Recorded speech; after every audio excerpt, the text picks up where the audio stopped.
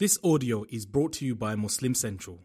Please consider donating to help cover our running costs and future projects by visiting www.muslimcentral.com/donate. السلام عليكم ورحمة الله وبركاته. بسم الله الرحمن الرحيم. الحمد لله رب العالمين وبه نستعين ونصلي ونسلم على أفضل الخلق أجمعين نبينا محمد وعلى آله وصحبه والتابعين ومن تبعهم بإحسان إلى يوم الدين وبعد. We commence by praising Allah subhanahu wa ta'ala, sending blessings and salutations upon Muhammad sallallahu alayhi wa sallam and all his companions. May Allah subhanahu wa ta'ala bless his entire household, and may Allah subhanahu wa ta'ala bless every single one of us and grant us every form of goodness. Beloved brothers and sisters in Islam, we heard yesterday about the victory of Mecca and how the Prophet sallallahu alaihi wasallam forgave all of those who had committed murder and all of those who had committed grave crimes, those who had been fighting the Muslims for many, many years, and how he had asked them the question, what do you think I'm going to do to you today? And perhaps a lot of things crossed their minds, but they had hope and they knew this man was a very, very honored man, honorable man. And this is when he says, اذهبوا فأنتم الطلقاء. You can go, for all of you are free. No retribution today. I tell you what the Prophet Yusuf alayhi salam told his brothers. لا تثريب عليكم اليوم. There will be no retribution, recompense, revenge on this particular day. We ask Allah subhanahu wa ta'ala to grant us a lesson. Many of us cannot do that with our own family members. Many of us cannot do that with our brothers and sisters, our relatives, uncles and aunts, or community members. May Allah subhanahu wa ta'ala grant us goodness and help us resolve our internal matters. Ameen. The Prophet sallallahu alayhi wa sallam, after having destroyed all the idols, then got Bilal ibn Rabah radiyallahu anhu to climb on top of the Kaaba and to call the adhan. As he called the adhan, some of the mushriks of Mecca who were there, they began to comment, look at this man. He was a slave yesterday, and here he is. Look at the type of honor that this Muhammad sallallahu alayhi wasallam has granted him. And the Prophet sallallahu alayhi wasallam thereafter addressed the people. He gave them a powerful lecture. The main message was that all people are equal. There is no virtue of any color or race. There is no virtue of anyone because of their wealth or because they do not have wealth. The only virtue is through piety, and that is known to Allah alone. So each person must understand.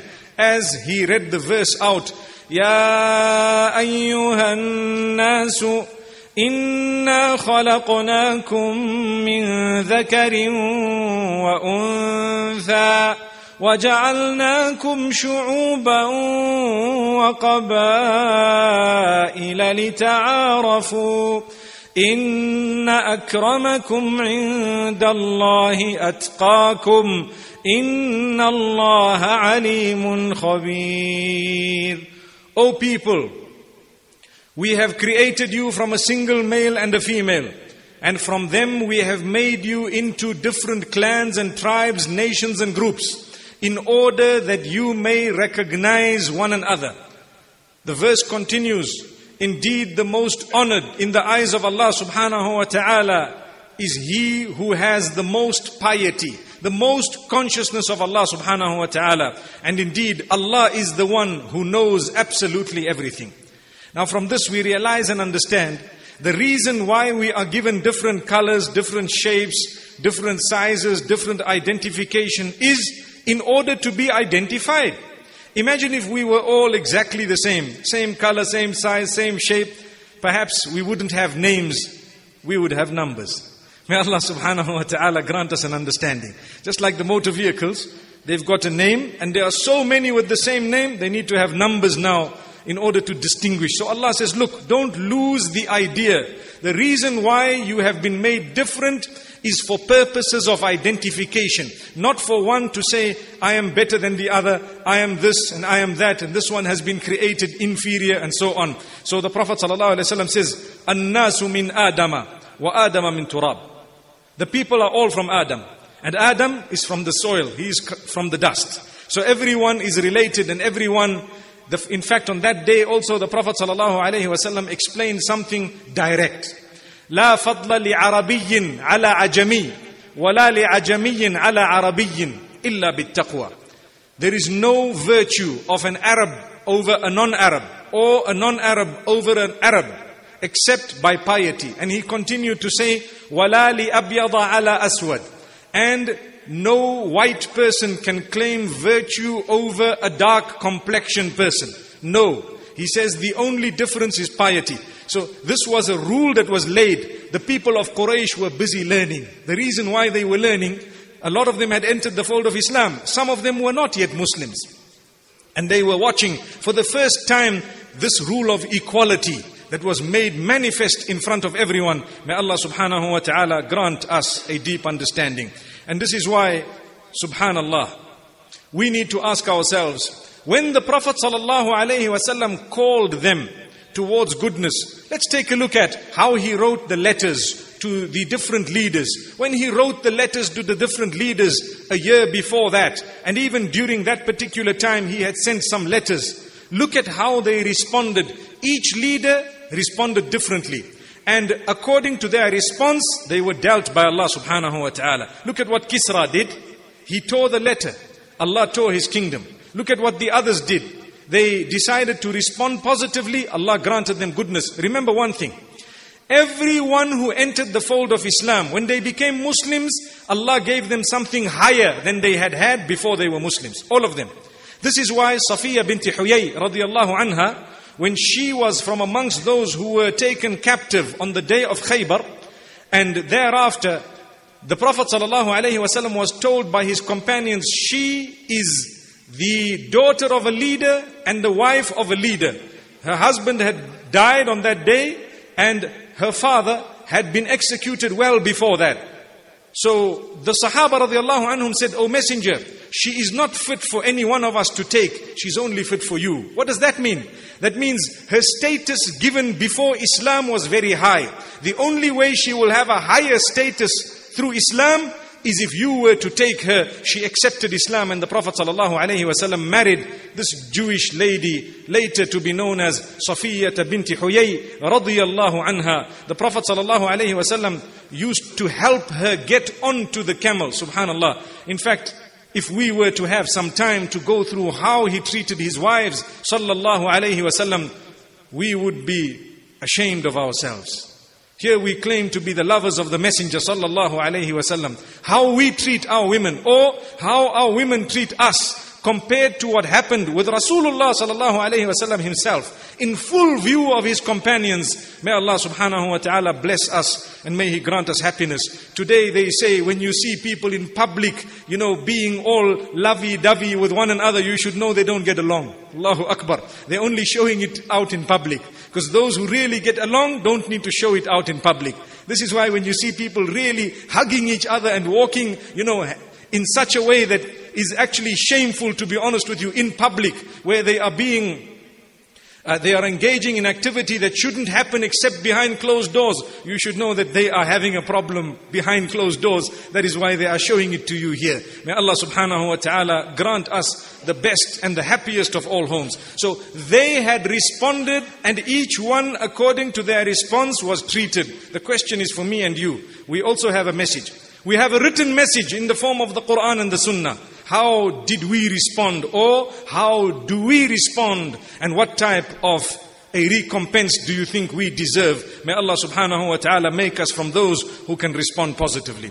The Prophet sallallahu alaihi wasallam, whilst he was making tawaf on the day of Fatah, there is a man known as Fudala ibn Umair. He says, I intended to attack Muhammad sallallahu alaihi wasallam, so I took my sword quietly.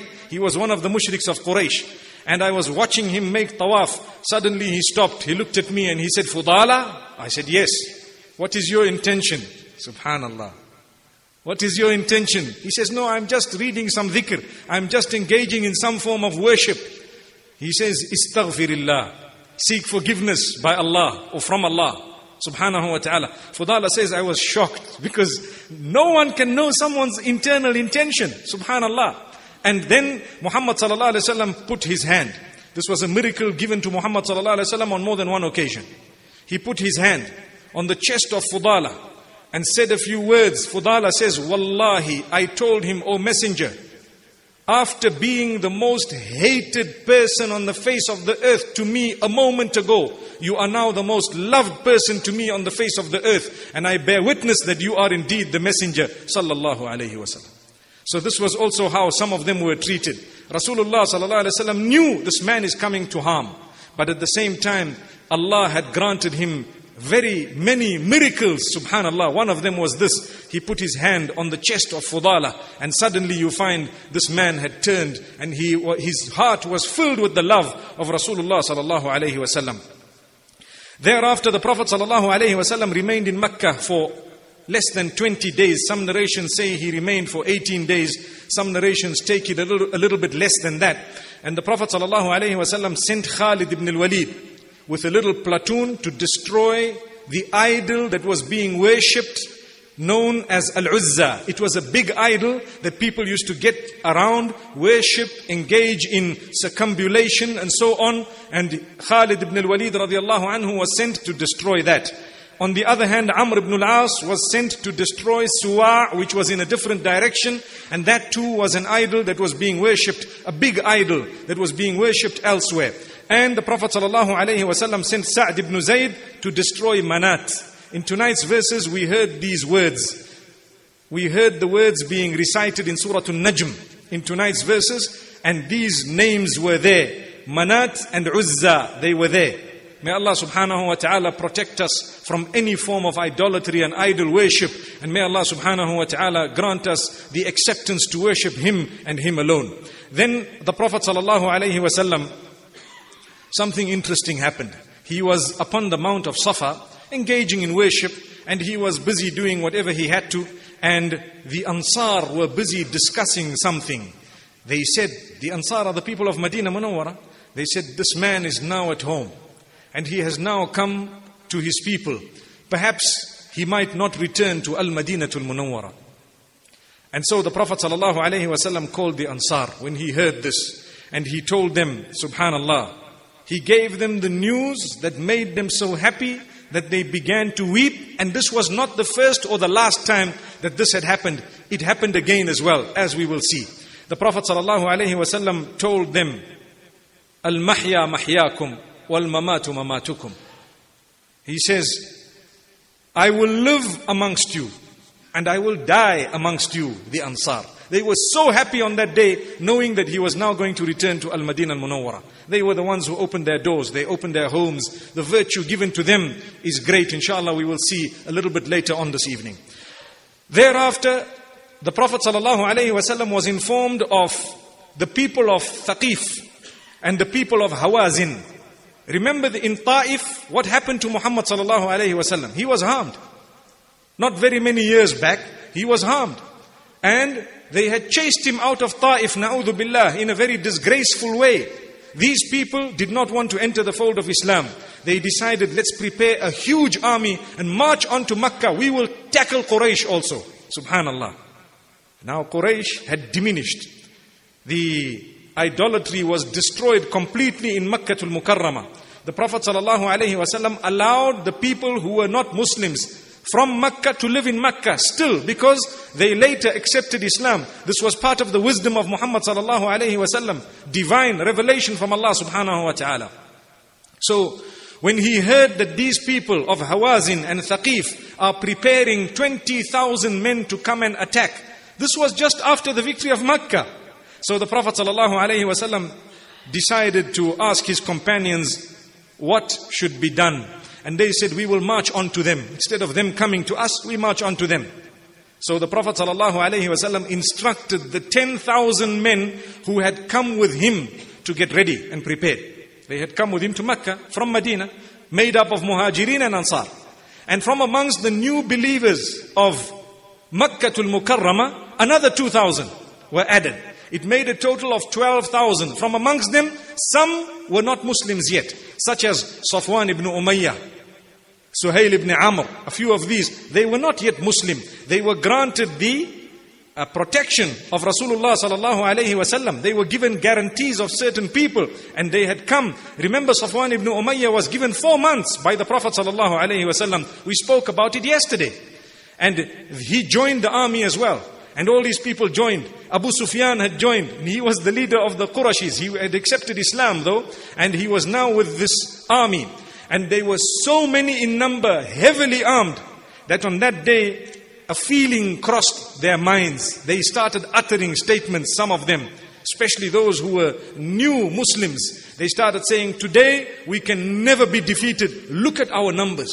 Take a look at how many we are. Do you think we can be defeated on this day? This was the statement they had made. In the meantime, on the other hand, Malik ibn Auf al-Nasri, he was the one who was the leader of Hawazin and Thaqif. He was the leader of that army. And he had prepared his people and told them, and this is something strange. He prepared Hawazin and Thaqif. For your information, Hawazin, part of Hawazin was made up of Banu Sa'ad. Banu Sa'ad was the same village that Muhammad sallallahu alayhi wasallam had gone to when he was born sallallahu alayhi wasallam, where he had been breastfed by Halima to Sa'diyya in Badiya to Bani Sa'ad. As-Sa'diyya was from Banu Sa'ad.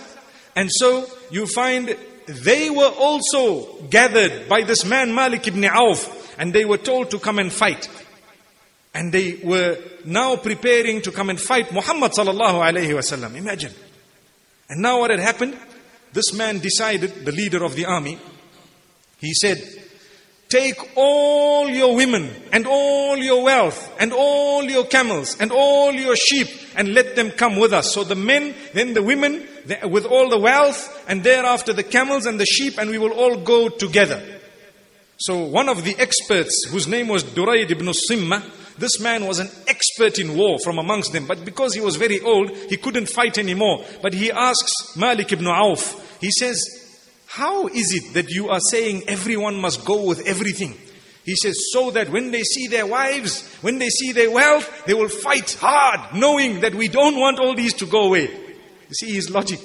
He's saying, when they see their wives and families and all their belongings, and they are fighting the enemy, they're not going to run away. But if their wives and their belongings are elsewhere, perhaps they will run away from the battlefield.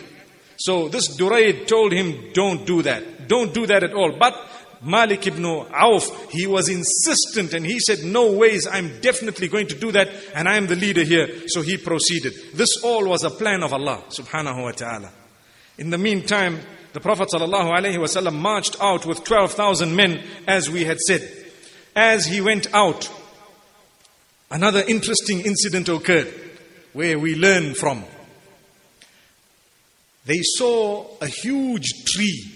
And on that tree, people used to hang certain items. You know, when they want something, they would perhaps tie a knot and hang it on the tree, or perhaps a ribbon on the tree. Woman wants to get married, she would write something, hang it on the tree. And they say if you get back there, once you hang it on the tree within a year or within a specific time, your problem is solved. They used to call it dhatu anwatin. That means it was a tree with things hung on it. And they used to hang different things on it, believing superstitiously that this tree is going to help us. So when these people who were new Muslims, and some of those who were still from amongst the mushriks of Quraysh who had joined, when they saw this dhatu anwat, this huge tree, they told Muhammad sallallahu alaihi wasallam, ij'al lana dhata anwatin kama lahum dhat anwat. We want you to make for us a tree like they have, so that we can also hang our things. Now this was because they didn't have knowledge. So the Prophet sallallahu alaihi wasallam said, the statement is wrong, and the statement is absolutely unacceptable. It is similar to the statement that the people of Moses, Musa alayhi salam, told him when they saw the calf being worshipped by others. They said, "Ij'al lana ilahan kama lahum aliha." We want you to make gods for us, or a god for us, just like they also have their gods. So Allah subhanahu wa ta'ala says, إِنَّ هَؤُلَاءِ مُتَبَّرٌ مَا هُمْ فِيهِ وَبَاطِلٌ مَا كَانُوا يَعْمَلُونَ.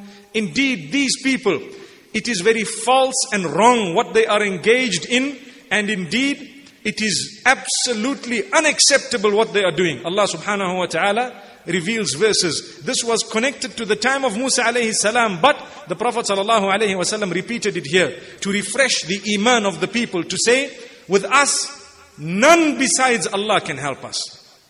We call out to none other than Allah. This was the whole message of Muhammad sallallahu alayhi wasallam from day one, that you worship none besides Allah subhanahu wa ta'ala. So much so that he even said, never ever worship me besides Allah subhanahu wa ta'ala. You render acts of worship to Allah subhanahu wa ta'ala alone. So this was an incident that had happened, and they learned much from it. We ask Allah subhanahu wa ta'ala to protect us. Thereafter, you find the Quran makes mention of how the people had made mention of their numbers and how big they are. Allah says, لَقَدْ نَصَرَكُمُ اللَّهُ فِي مَوَاطِنَ كَثِيرَةٍ وَيَوْمَ حُنَيْنٍ.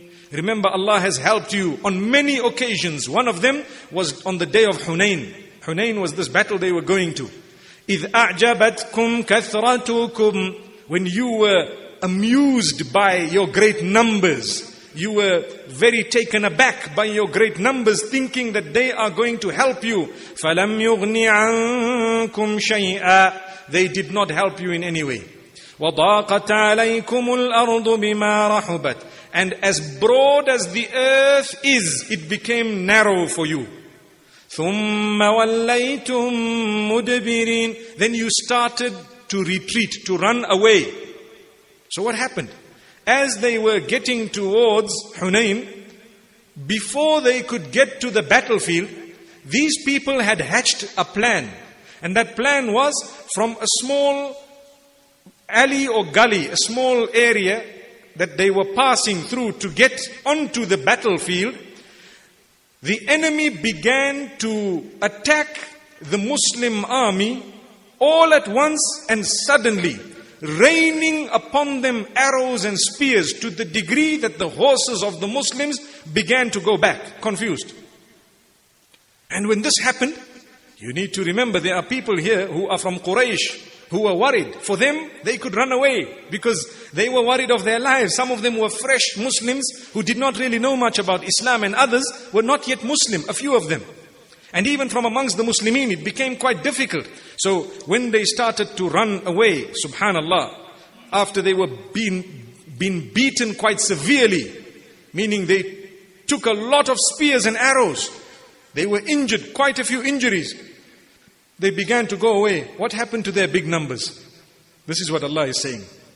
That look, don't ever, no matter how healthy you are, don't rely on your wealth and your health to save you. It's Allah who will save you.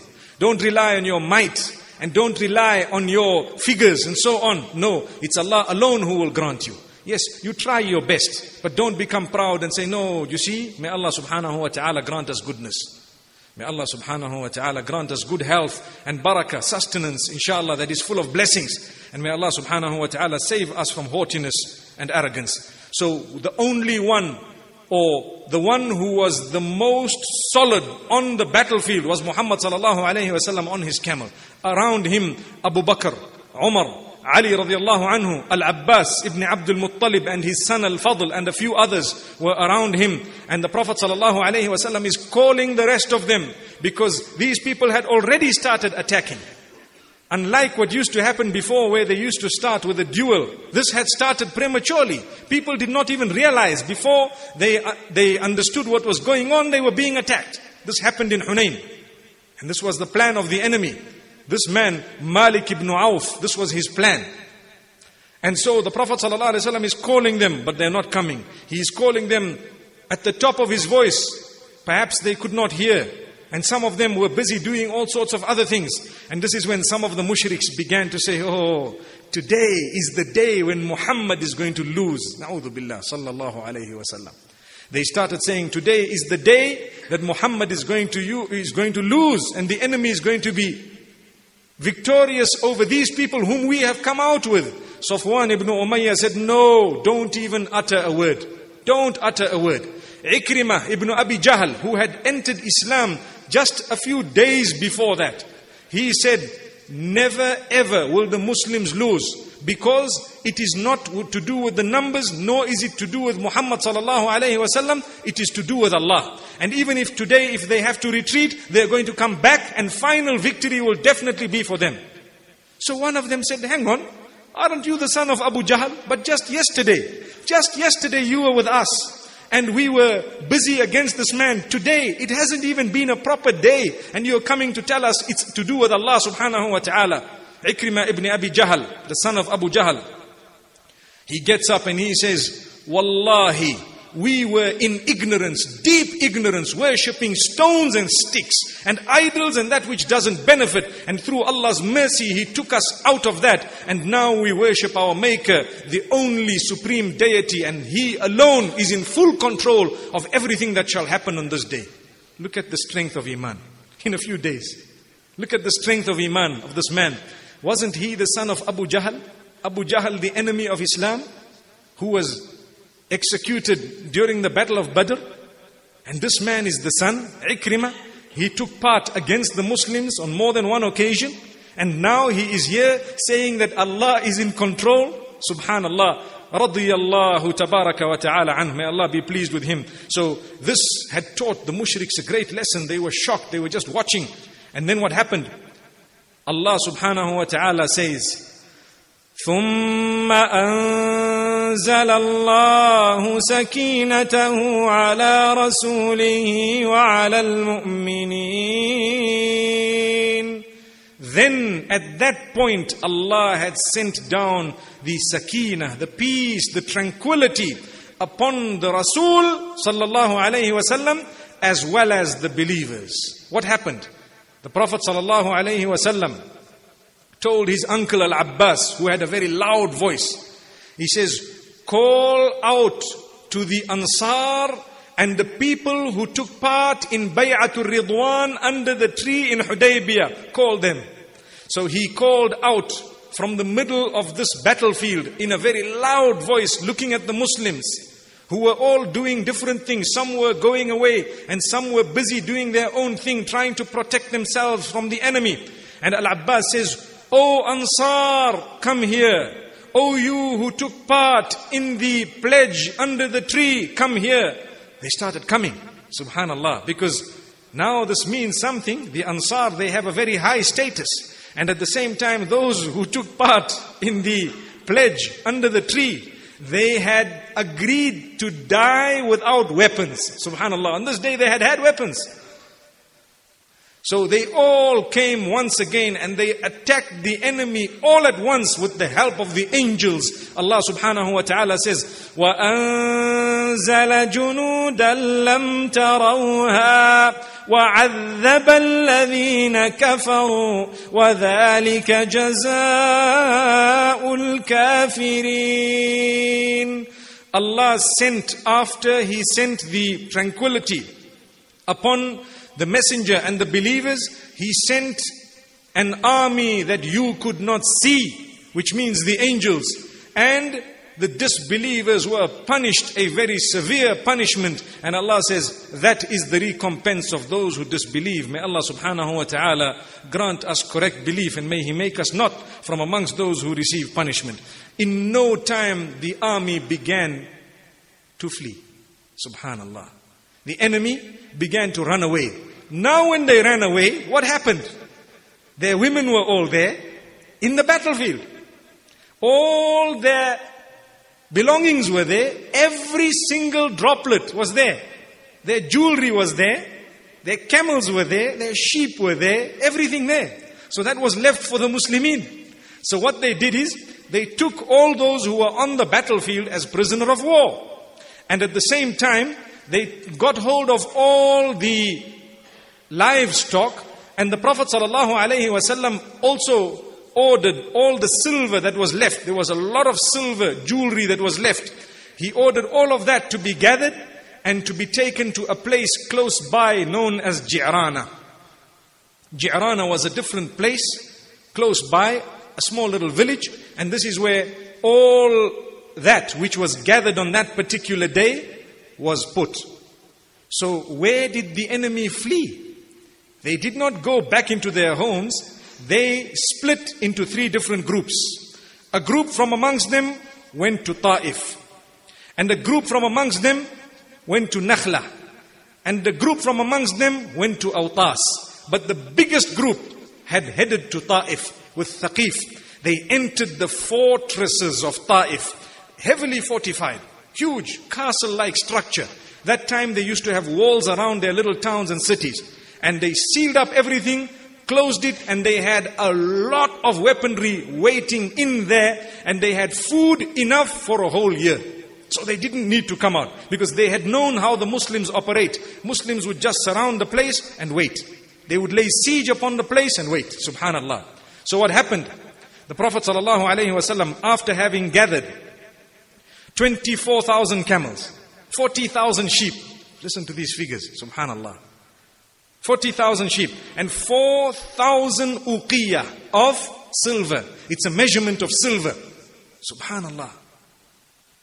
And all this was taken to Ji'rana. Thereafter, these people ran. The Prophet ﷺ sent Abu Amir al-Ash'ari to Awtas, which was one of the groups that had gone. He was victorious over them. He lost his life. He was martyred there.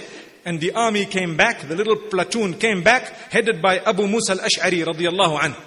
But as for the rest of the Muslims, they headed straight to Ta'if. What did they do? When they got to Ta'if, they surrounded the place.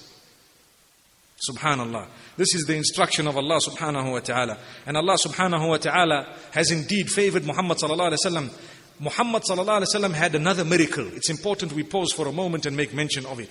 He was given this miracle by Allah subhanahu wa ta'ala. He could take a little handful of dust and throw it into the air. And in one moment, everyone in front of him would be rubbing their eyes with dust. Subhanallah. So when the enemy on the day of Hunain were attacking the Muslims and he was in the battlefield, his uncle is calling out the Ansar to come, and those who had taken part in the pledge of the tree to come. The Prophet ﷺ, as they came, the war started once again by him taking one handful of dust and flinging it into the air with a dua that he had made, subhanallah. And immediately all the enemies at once, this was a miracle given to Muhammad ﷺ, they were rubbing their eyes. It created a lot of confusion and gave the Muslims an opportunity to counter-attack. And this is when they had lost. The kuffar had lost within a short space of time. So this was also a miracle that is important for us to know, because Muhammad sallallahu alayhi wa sallam had used this on more than one occasion. And we've heard about it in these episodes that we have been speaking during this month of Ramadan.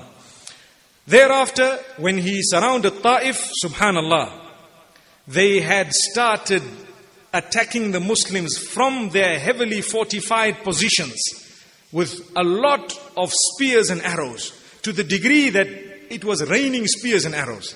The Muslims from Khaybar, they had shields, new type of shield, which they started using wooden shields to protect them from arrows and spears. Some of them had it, some of them did not. So it protected a lot of the lives on that particular day. Although 12 of the Muslimin were martyred during the time of Hunain and Ta'if. During the time of Hunain and Ta'if.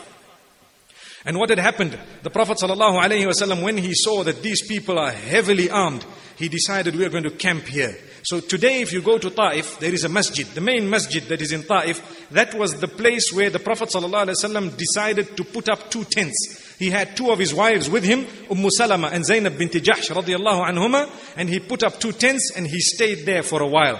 And they stayed there for almost 18 nights, according to some narrations, around Ta'if. Khalid ibn al-Walid radiyallahu anhu would come out and call over the fort, telling them anyone would like to come for a duel. Subhanallah. Because the bravery of the people at the time, they would immediately say yes, and they would come out and fight and attack. And perhaps that might result in something that would make these people come out of their forts. But no one answered him. Not one. They didn't want at all. In fact, the leader, his name was Abdi Yalil. If you recall that name from amongst those who had attacked Muhammad sallallahu alayhi wa sallam when he went to Ta'if. When the Prophet sallallahu alayhi wa sallam went to Ta'if, he had spoken to him. This man called out and he said, we will never surrender and we are never going to come out. We're going to continue attacking from where we are. and we have food enough to last us for a whole year, so we don't need to come out. You can stay there. And when we are finished up after a year, we will come out and fight until the last man. We're not surrendering. This was Ta'if. The last little stronghold of these people, Ta'if. They had harassed Nabi Sallallahu Alaihi Wasallam before. Perhaps that might have been one of the reasons why they were very scared to surrender. They wondered what might happen to us. Subhanallah. May Allah subhanahu wa ta'ala grant us an understanding. So thereafter Muhammad Sallallahu Alaihi Wasallam used the catapult that he had, the cannon. We can call it a cannon that he had from Khaybar. In Khaybar, they had received or they had achieved many weapons from those fortresses in Khaybar. From amongst them were cannons. So the Prophet ﷺ, it says, Nasab al-Manjaniq, which means he set the cannons and he blasted them into this fort in Ta'if. But still these people did not come out. They started sending some different type of weapons as well. Some new type of things. They had molten steel, which they started throwing out as well, which they intended to burn the people and to harm them by. And this continued going on until what happened is, the Prophet ﷺ made an announcement, because the Muslimin were throwing at them balls of fire from the cannon that they had. So when he called out, the Prophet ﷺ made an announcement. Whoever leaves the fort shall be forgiven and shall be safe. We're not going to attack them. So instead of a few hundred who were there coming out, approximately 20 to 23 came out. Some narrations say 12 and some take it as high as 23, 24. Say 20 of them came out. From amongst them, some were slaves who were in there, who were free on that day. They came out free men completely. Later on, they were not even returned to their masters. They were decided, the Prophet ﷺ said, these people are totally free. And from amongst them were some other men who had accepted Islam. So the Prophet ﷺ, after that, he decided to ask his companions, what should we do here with these people of Ta'if? Can we remain surrounding them? So Nawfal ibn Muawiyah, radiyallahu anhu, he said, do you know what? These people are like foxes in their holes. For as long as you're waiting here, they're not going to come out. They'll come out sometime. Or if you wait here, you might get the day they come out. But if you go away, they're not going to harm you. Which means they're small in number and it's no use. The reason why we are here is because they had planned to attack us with 20,000 people. All that is gone. It's finished. It's destroyed. Our aim and objective is achieved. We have made the statement. They have learned their lesson. They suffered defeat in Hunain. And at the same time, they have run away and they are hiding. So if we would like to go, it wouldn't harm us at all. So the Prophet ﷺ then decided to leave Ta'if, and it was not actually made victorious at that particular time. The Prophet ﷺ decided to then continue and progress to Ji'rana. And as he was leaving, some companions told him, O Messenger, make dua against these people. Make dua against these people. Thaqif, the people of Thaqif. Pray against them. This was the second time he was being told that. First time, the angels of the mountains had told him, instruct us, we destroy these people. Second time, his companions are telling him, make a dua against these people. The Prophet ﷺ made a dua. What did he say? He says, Allahumma hdi thaqifan wa'ti bihim muslimin. Oh Allah, guide Thaqif and let them come as Muslims to us. Subhanallah. Wallahi, in a few months they had come, subhanallah, as Muslims. We will get to that by the will of Allah subhanahu wa ta'ala. But on that day, they were still heavy. And they were still people who wanted to attack. Look at the dua of Muhammad sallallahu alayhi wasallam. When he was given an opportunity to make dua for destruction, he made a dua. He prayed to Allah, oh Allah, guide them. Ya Allah, guide them. This is a true leader, subhanallah. His intention is not to destroy. His intention is not to harm. His intention is actually to build and to let people see the light. And he would achieve happiness seeing other people guided to the light. May Allah subhanahu wa ta'ala grant us goodness. Then the Prophet sallallahu alayhi wasallam got to Ji'rana. When he got to Ji'rana, the place where all the booty had been gathered, or the spoils of war, if we'd like to call them, whatever was left by those foolish people of Hawazin and Thaqif, who had brought their families and their wealth and everything in front, ready for the Muslimin. This was all in Ji'rana. The biggest ghunim, the biggest achievement of the Muslims ever in their history up to that particular time. So the Prophet ﷺ decided to call the leaders of Quraysh, who were leaders up to that day, up to the day of Fath. Abu Sufyan, let's give him something from this. So what was Abu Sufyan given? First thing, he was given 40 uqiyah, which is a measurement of silver. That's a lot of silver, subhanallah. Because the Prophet ﷺ, when he had gathered anything that was left by the enemy, he distributed it according to the will of Allah and the instruction of Allah subhanahu wa ta'ala. A fifth he would spend in a specific way. The other 4/5 he would distribute in a specific way among specific people. So first Abu Sufyan. Thereafter he was given 100 camels. What's 100 camels? Someone telling you the Mercedes showroom there. 100 of them yours. Allahu Akbar. Allah subhanahu wa ta'ala open our doors. Imagine, these people did not expect it. Abu Sufyan was shocked. He said, Wallahi, you are so generous at times of peace and at times of war. Look at this generosity. Because Quraysh did not know that. When Quraysh fought, whatever they got was their leaders. Like you have difficulty today, may Allah safeguard us. Some countries are suffering because the leaders are usurping all the wealth and not fair distribution happening. And at the time of Muhammad sallallahu alaihi wasallam, that was not the case. He was not even bothered about what was his, subhanallah. He wanted to give the people, let life be made easy for them. When they are all happy, they will be able to worship Allah subhanahu wa ta'ala in a better way. So Abu Sufyan was given. His son Muawiyah and another son of his known as Yazid ibn Abi Sufyan. These were also given exactly the same as their father. Imagine.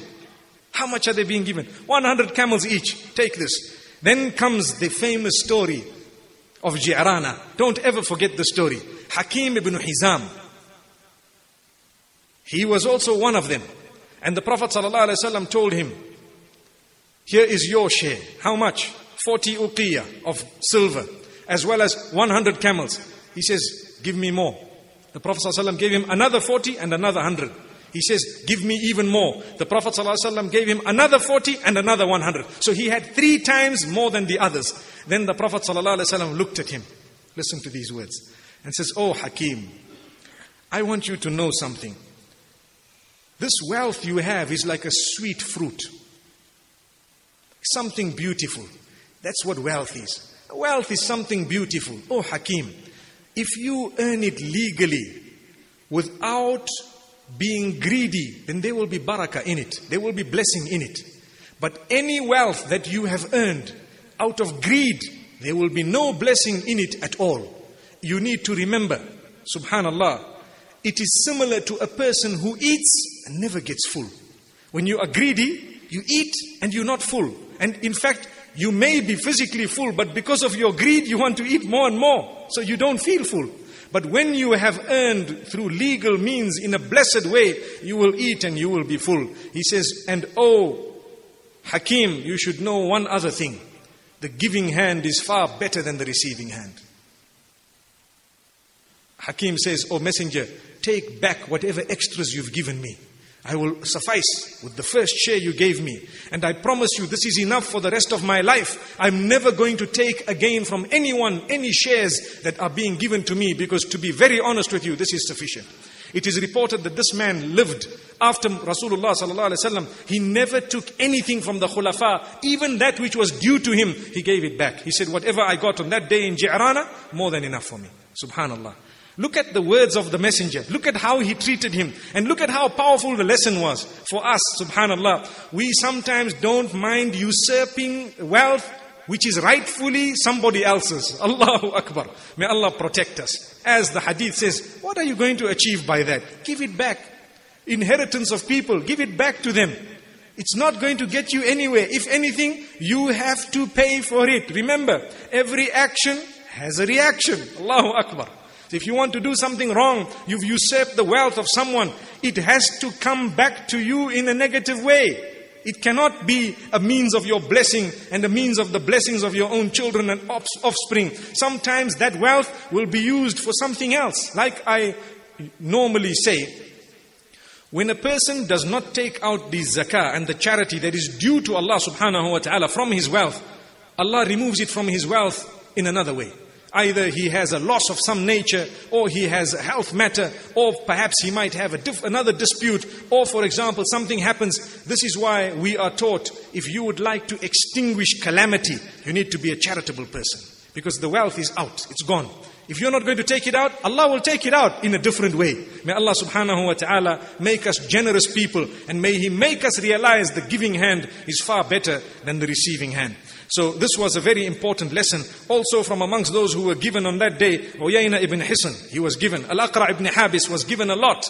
These were people of Quraysh. They were given quite a lot. And what happened? Safwan ibn Umayyah was not yet a Muslim. And he was busy looking at one whole herd of livestock. Looking at it. He kept looking at it. The Prophet ﷺ noticed this man's eyes, that he's looking at this herd. The Prophet says, "Oh Safwan, would you like that for yourself?" He says, "Yes." He says, "That is yours." He was shocked. He says, "For me, no one has ever honored me as much as I am honored on this day." Imagine, he was a leader of Quraysh. They never honored him as much as that. And they say he kept on thinking about what happened on that day until he entered the fold of Islam as a result. Because he said, "Islam, I'm not yet a Muslim. I was given 4 months to think about what to do. And here I'm being given honor and dignity by a man whom we went out to literally kill. May Allah safeguard us." Look at him. This is the heart of the messenger. Now where is it? When people want to say Islam was spread by the sword, which sword were we talking about? Subhanallah. May Allah subhanahu wa ta'ala grant us goodness. May He make us from those who realize and who learn a lesson. Then you have Zayd ibn Haritha radiallahu anhu being instructed by Rasulullah sallallahu alaihi wasallam to gather all the wealth. And by this time, some people had taken a few small little things for themselves. You see, when there's a huge mountain of stuff, then people might come in, take one thing, put it here, take another thing, put it there. A few of the weak people had come and they did that. The Prophet ﷺ got up and gave a lecture. Anyone who has taken anything without having been given it from this that is in Ji'rana, put it back, because you are taking a piece of the fire of Jahannam. May Allah subhanahu wa ta'ala safeguard us. He warned them that if you have taken it, it is something that will be a burden for you and a burden against you. And you will be resurrected with it as a means of punishment instead of a means of your success. It is reported that people started trickling in one after the other, putting back the stuff. Putting back. No one looked at them to say, this person is bad and evil. We don't have the names of even a single one of those who did that. Because that was not the aim. The aim was just to get everything back. And everything, mashallah, was back there. And subhanallah, the Prophet ﷺ then distributed in the following way. 4 camels and 40 sheep for every warrior. And for everyone who was on horseback, 3 times that. Why 3 times that? In the Islamic distribution, every time a warrior gets 1 share and the horse gets 2 shares. So if you are a person, you get 1 share. And you're on a horse, 2 shares, so you have 3 shares. The horse is given double the share of the individual. The owner of the horse who allowed his horse out gets a double share of the person who was walking or the person who did not have a horse. Subhanallah. This is because the power of the Arab stallion is such that on its own, people did not want to give their horses sometimes. Because obviously, you know, when someone has a cause and we want to travel, for example, say from here to Medina Munawwara. And we say, right, who can give us their latest motor vehicles, all 4x4s, please park them out there. We're going to select 20 of them and we're going to go. It needs a heart to come and bring that 4x4 in front there. May Allah grant us goodness. And believe me, if it is there, you deserve a double reward because the people on it or in it, they have benefited from it in a bigger way than had they not had it. May Allah subhanahu wa ta'ala grant us an understanding. Same applies to the Arab stallion. Perhaps today, up to this day, those Arab stallions on the globe, they are much more valuable than the vehicles we drive. May Allah subhanahu wa ta'ala grant us a deep understanding. They had power. And on the day of war, just by looking at these Arab stallions, the enemy were already frightened. So this is why the Islamic share, it was 1 share for a man and 2 shares for the horse. If the horse was owned by the man, he would have 3 shares in total. If there were horses belonging to someone else, the 2 shares would go to the owner of the horse. So the Prophet ﷺ then, when he distributed all this as he is giving, one man says, this distribution is very unfair. A'udhu billah. One man from amongst the mushriks, he says, this distribution is highly unfair. The Prophet ﷺ says, and who is going to be just if I am not just? Which means the height of justice you ever would get is with Muhammad ﷺ. And the Prophet ﷺ was then faced with two of his companions, Umar ibn al-Khattab radiallahu anhu and Khalid ibn al-Walid radiallahu anhu. In fact, the man who uttered these words was not a mushrik, he was one of the Muslims. One of the Muslims. So the Prophet ﷺ, when he was faced with his two companions, Umar ibn al-Khattab radiallahu anhu and Khalid ibn al-Walid, they said, can we execute this man for such blasphemy? And he said, no, perhaps he reads Salah. Listen to the answer. Perhaps he reads Salah. So Khalid ibn al-Walid says, and how many people who read Salah, they utter with their mouths what is not in their hearts. So the Prophet ﷺ uttered a historic remark. He says, I have not been ordered to open the hearts and to search what is in them. Done. Subhanallah. The fact that the man is reading Salah, it's enough, he's one of us. Allahu Akbar. I have not been instructed to open the hearts and to search them. That is for Allah subhanahu wa ta'ala. May Allah subhanahu wa ta'ala grant us goodness. This also, the reason why I have mentioned it here is because it is a great lesson for us all. May Allah subhanahu wa ta'ala open our doors. Then there was something that had happened. The Ansar, on that day of Ji'rana, they were watching. They did not receive anything on that day. It was all given to the people of Quraysh and some of the Muhajirin and various others. And everything was getting depleted. And what happened? They uttered a comment, look, everything is being given to the Muhajirin and Quraysh, and we as Ansar have received nothing. Some of them were upset. When the Prophet ﷺ heard this, he asked for them alone, without anyone else, him and the Ansar. Just them. So they gathered, and everyone else was told to leave. He gave them a talk, a lecture, that made them weep to the degree that their beards were wet as though someone had put water or poured water on them. What did he say? He said much. He said a lot on that day. He said, "O Ansar, you are becoming upset with something material.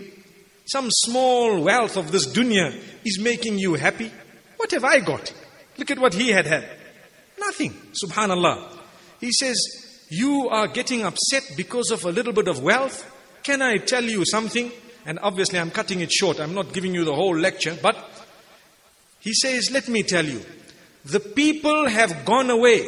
The people are returning to their homes with camels and sheep.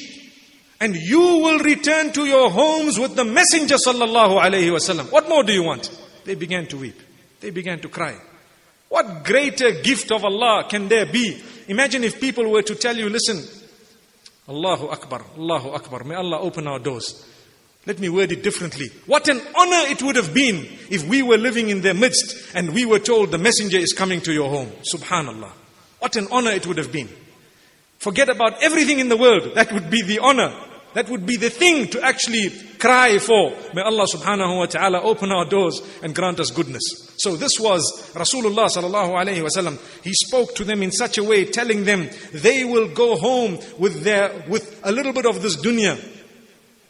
They will go home with their camels and sheep. And as for you, you will go home taking the messenger of Allah subhanahu wa ta'ala. And then they cried, they wept so much. And they said, we are very happy with the decision of the messenger. However you have decided to distribute this wealth, you know best. We have surrendered to it and we are happy with it. Subhanallah. Although they went without getting anything on that particular day.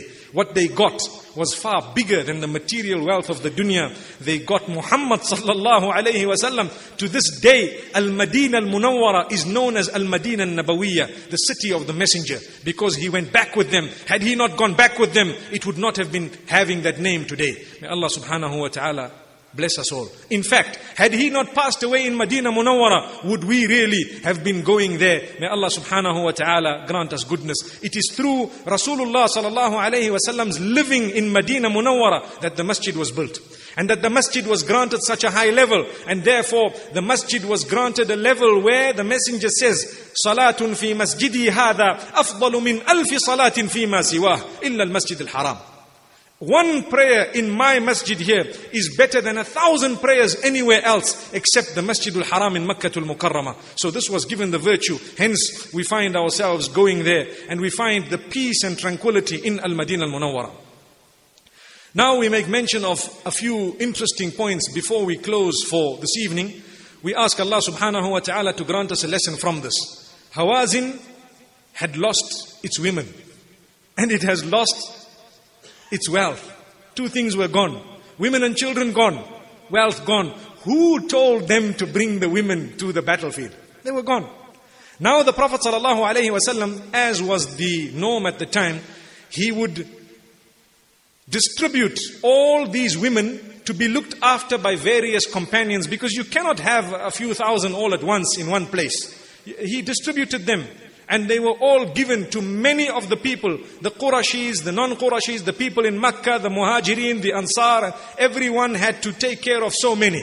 Subhanallah. These were known as Sabi, the prisoners of war, those who were captive. May Allah subhanahu wa ta'ala grant us goodness. So Hawazin, after some days, it's a bit more than 10 days, whilst they were in Ji'rana, the Prophet sallallahu alaihi wasallam received a committee or a team of people that came from Hawazin.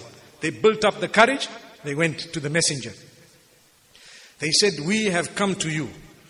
Firstly, remember one thing. You were breastfed in Banu Sa'd. Look at how they are starting.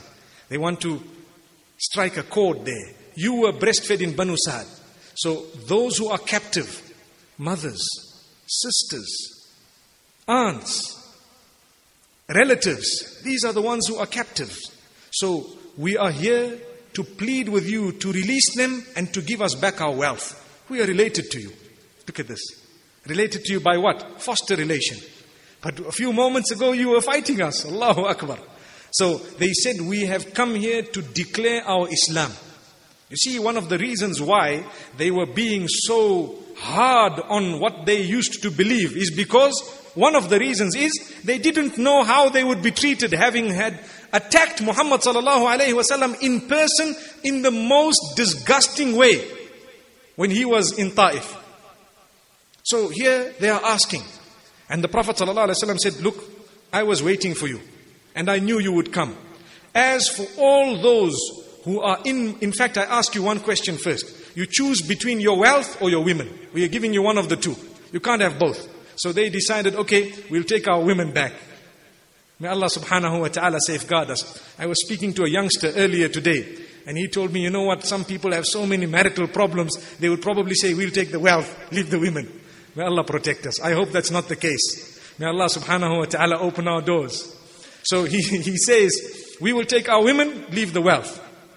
So the Prophet sallallahu alaihi wasallam said, as for the women who are with us, myself and Banu Abdul Muttalib, we will give them back to you here and now, take them, gone.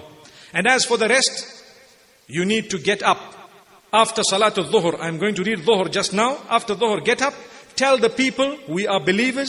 We have believed in Allah and His Rasul. We are here. We are seeking forgiveness. The Messenger has forgiven us. And at the same time, we have pleaded for our women to be given back. So please, can you give them back? The Messenger has already given them back to us from him and Banu Abdul Muttalib. And we are pleading for the same from everyone else. So when they made that announcement, all the Muhajirin and Ansar returned all the women. But a few of the people of Quraysh, for them it was the first time, they decided, we're not returning these. So what the Prophet ﷺ did, look at the most merciful. He said, okay, I will buy them back from you. Subhanallah. And he bought them back from them, and he then gave them back to these people of Hawazin who had accepted Islam. And Allah subhanahu wa ta'ala speaks about this, subhanallah, with the blessed lips of Rasulullah sallallahu alayhi wa sallam. These people were extremely grateful for what had happened on that day. The Prophet sallallahu alayhi wa sallam said, there is only one thing that I am going to do. The family of Malik ibn Auf, the leader of that army in Hawazin, must remain here. They will be living in a very good condition, but we want Malik himself to come and collect them. Malik must come himself to collect them. He was the leader of the army. So they said, look, Malik has run away to Thaqif. We will send a message to him and we will tell him. Now Thaqif, in Ta'if, they were in that fort. Remember, the messenger had left them. And what happened when they sent the message to Malik that this is what happened to us, we all got our families back. We're happy, we're excited. No one was harmed, no one was hurt or injured. We lost our wealth because we decided to fight and it was already distributed. Perhaps had we gone there before the distribution, there might have been something else. Subhanallah. But they got there after the distribution already. Malik ibn Auf immediately, he hid. He slipped out of Thaqif and he ran straight to Ji'rana and he went, O Messenger sallallahu alayhi wasallam, I have come to you and I am pleading with you to give me my family. The Prophet sallallahu alayhi wasallam returned his family to him. He accepted Islam. Looked at the honor, the dignity that Islam had given him. He was not harmed, yet he was the leader of the enemies. His family was returned to him, yet he was the leader of the enemies. And the Prophet ﷺ thereafter used him as one of the leaders who were sent to his own people of Hawazin. And subhanallah, later on, he became one of the ambassadors of Rasulullah ﷺ to his own place. Inshallah, we will get to that if Allah subhanahu wa ta'ala gives us the opportunity. So this, subhanallah, was how the Prophet ﷺ spent his days in Ji'rana, approximately 13 days, after which he wore his ihram in Ji'rana and he proceeded to Mecca by night. He made Umrah at night and he left at night to return to Medina Munawwara. This was the end of the wars, of the inter-Arab warfare that was taking place at the time. The little tribes, each one fighting each other. It stopped after this day. There were only a few skirmishes. All the huge armies had entered the fold of Islam. And subhanallah, you take a look at how Allah subhanahu wa ta'ala gave one victory upon another. And Allah subhanahu wa ta'ala opened their doors. The Prophet ﷺ returned to Al-Madinah Al-Munawwara after approximately 2.5 months. Inshallah, tomorrow we will continue with the seerah of Rasulullah sallallahu alayhi wasallam. It is drawing to an end and it brings tears to the eyes to think that subhanallah, we are reading and the book is now, or the books are now getting to the end. And one wonders, Allahu Akbar, we have read the seerah. We know about the seerah. Has it affected our lives? Has it changed us? Has it made us better people? If it has, we are the winners. If not, we stand to lose. وصلى الله وسلم وبارك على نبينا محمد سبحان الله وبحمده سبحانك اللهم وبحمدك نشهد أن لا إله إلا أنت نستغفرك ونتوب إليك.